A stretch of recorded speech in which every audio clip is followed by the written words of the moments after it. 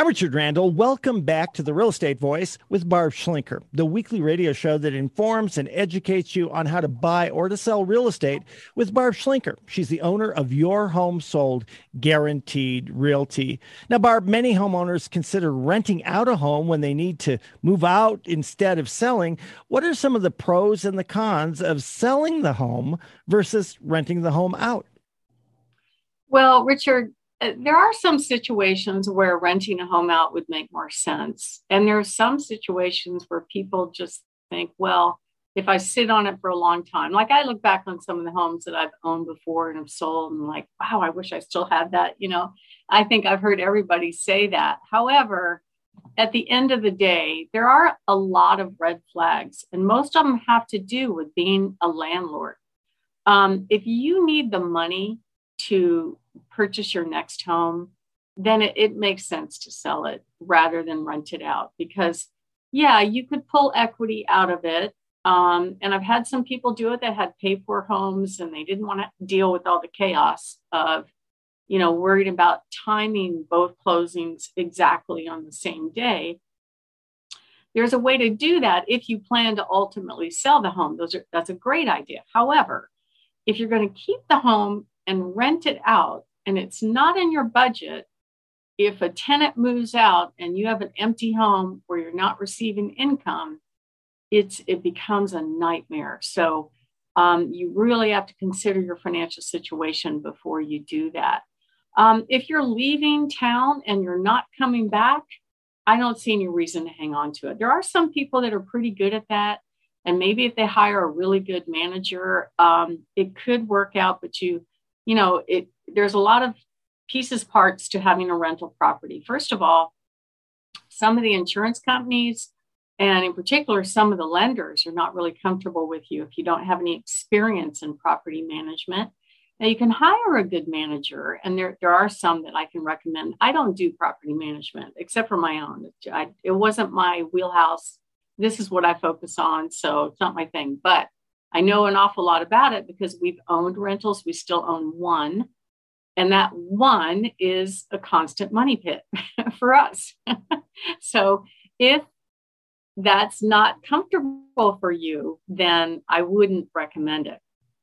And then if you do need to move and you haven't ever rented out a home before, then there are some things that you really need to think about. Let's say you can get what's called a home equity line of credit. You don't get 100% of your equity, but you get a large chunk. I think I've heard some of these lenders go as high as $400,000. But there's a couple websites that you can go look at that you can actually do the math and see if it's going to work. And I've used these. Like I was thinking about buying another rental. For me, a perfect rental is one where I don't have to take care of the yard and all that. But there's a website called Bigger, Bigger, Pockets.com. And that one has a really cool investment calculator that helps you work through. If I spend this much money, it has you set aside money for repairs, that sort of thing. It's an excellent source. There's some other legal aspects about owning a rental property that are very important. Like you have to have a lease.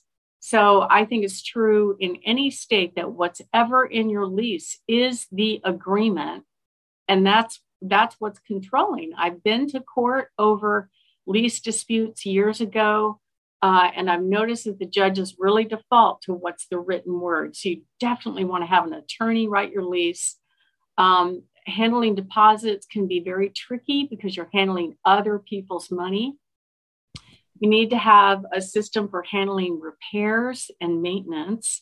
I have one good friend here in town that's a real estate broker. He's also a property manager. He's excellent. I would turn my properties over to him if I was leaving. And basically, he has a system where the minor repairs are already built into the lease. And the tenant, there's no mystery as far as what's going to happen if my dishwasher breaks or my disposal breaks or the furnace goes out. He doesn't have to get the calls at 3 a.m. because he already has an established protocol built out with the tenant. So I think that's pretty important. The other issue is evictions. So you really have to be a lawyer to evict. I know people do it on their own. However, if you go down the county courthouse, they'll walk you through it. But there are always legal landmines that you have to worry about. So in my view, I wouldn't do that anymore. I'd hire an attorney if you have to evict somebody that's not paying. I've had people evict someone for behavior, like if they were growing marijuana in the house. We actually took over a home one time that ended up being a bank-owned home that these people that moved in, I assumed that they were tenants. It was a ranch in a really nice neighborhood, and the basement was unfinished. And when we got the property, it looked as though it was busted by the ATF because there were like plants on top of this big breakfast bar in the kitchen that were marijuana plants that were just chopped off. All of the windows were sealed up to keep the humidity in. And in the basement, there were 50 electrical outlets in an unfinished basement. And the concrete slab was all pitted with probably water flowing over it, you know. And I'm sure the way they got caught is they just hang out at the utility company and see this huge power load being used, you know. It wouldn't be too hard for ATF guys to figure it out, but you have to have those kind of provisions built into your lease, because you can't evict them if you don't have it in your lease over that, especially with it being quasi-legal in Colorado. So there's a lot of things you have to think about when somebody else occupies your home. Many times it could be great. It could work out great, but other times it may not. Let me tell you another story. I had a friend that we knew they were coming back and they said, "Barbie, help us with this property." I'm like, "Sure." So I helped them place the tenant. I wasn't really their ongoing manager, but they were out of state and they asked me to check in on the property because the neighbor sent them a picture of how the tenant drove through the garage door going out. So it did a lot of damage to the door.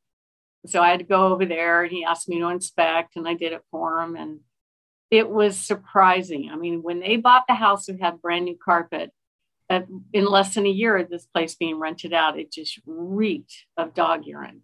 So I pretty much tell people, if you're going to rent it out, you have to expect some pretty cosmetic damage to take place. Landscaping, carpet, paint, those things, you have to budget for those because they're not going to take care of it like it was their own home. Richard?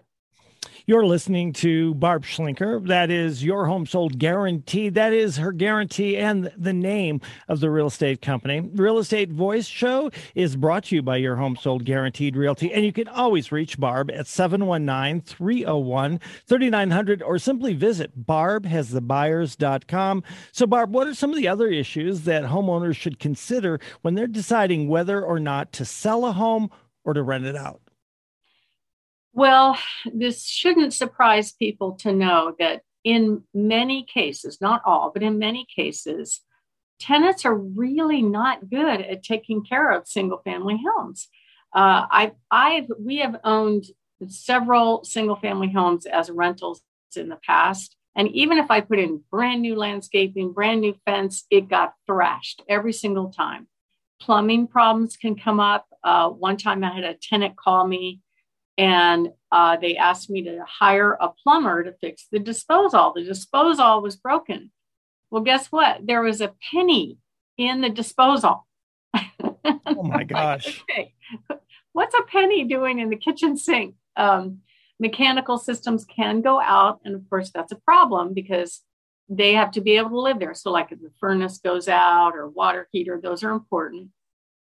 And then the seller can be held liable for not complying with the neighborhood rules as well, because it's another part that the HOA is going to hold the homeowner responsible, not the tenant. So you have to make sure that all these things are built into your lease so there's no mystery about what happens. But on the bright side, you can absolutely get a great lease that has your preferred contractors laid out, that if you have a plumber go out, if you have a plumbing issue, if you have a furnace go out, this is who you call. You know, don't call me until business hours. There are also warranties that you can buy that cover you for if the tenant really does do a lot of damage to the house. Because unfortunately, the way the laws are set up, you'll collect a security deposit. It's theoretically a damage deposit, but typically it can't be more than the monthly cost of rent. Well, a couple $1,000s is not going to be enough to fix most major problems. It certainly would not cover flooring or paint or things like that. And probably the most important advice I can give you is the who you rent to absolutely matters. You know, I've had lots of experiences. I've had lots of people that I've met with that wanted to rent properties that I had for rent. They were very, very good schmoozers. And those are the ones that make me super nervous, or they have a story. It's not my fault, or they filed bankruptcy. And actually, if they filed bankruptcy, it may not be a horrible thing as long as they've cleaned up their act. I had somebody work for me.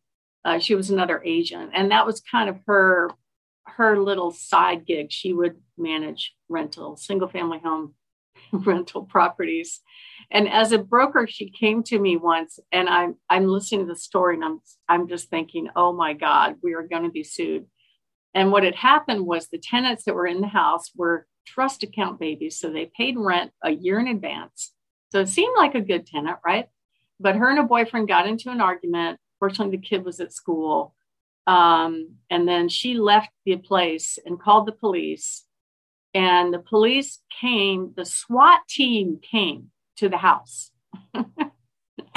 And what they blew a hole in every door. They sent tear gas into the property trying to catch this guy that was in the house. He ended up getting away, but it did so much damage. It did half of the home's value damage to the home.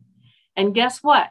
That little spoiled tenant went to court to get her security deposit back, and the sellers lost their case. She got her security deposit back. Can you believe that, Richard?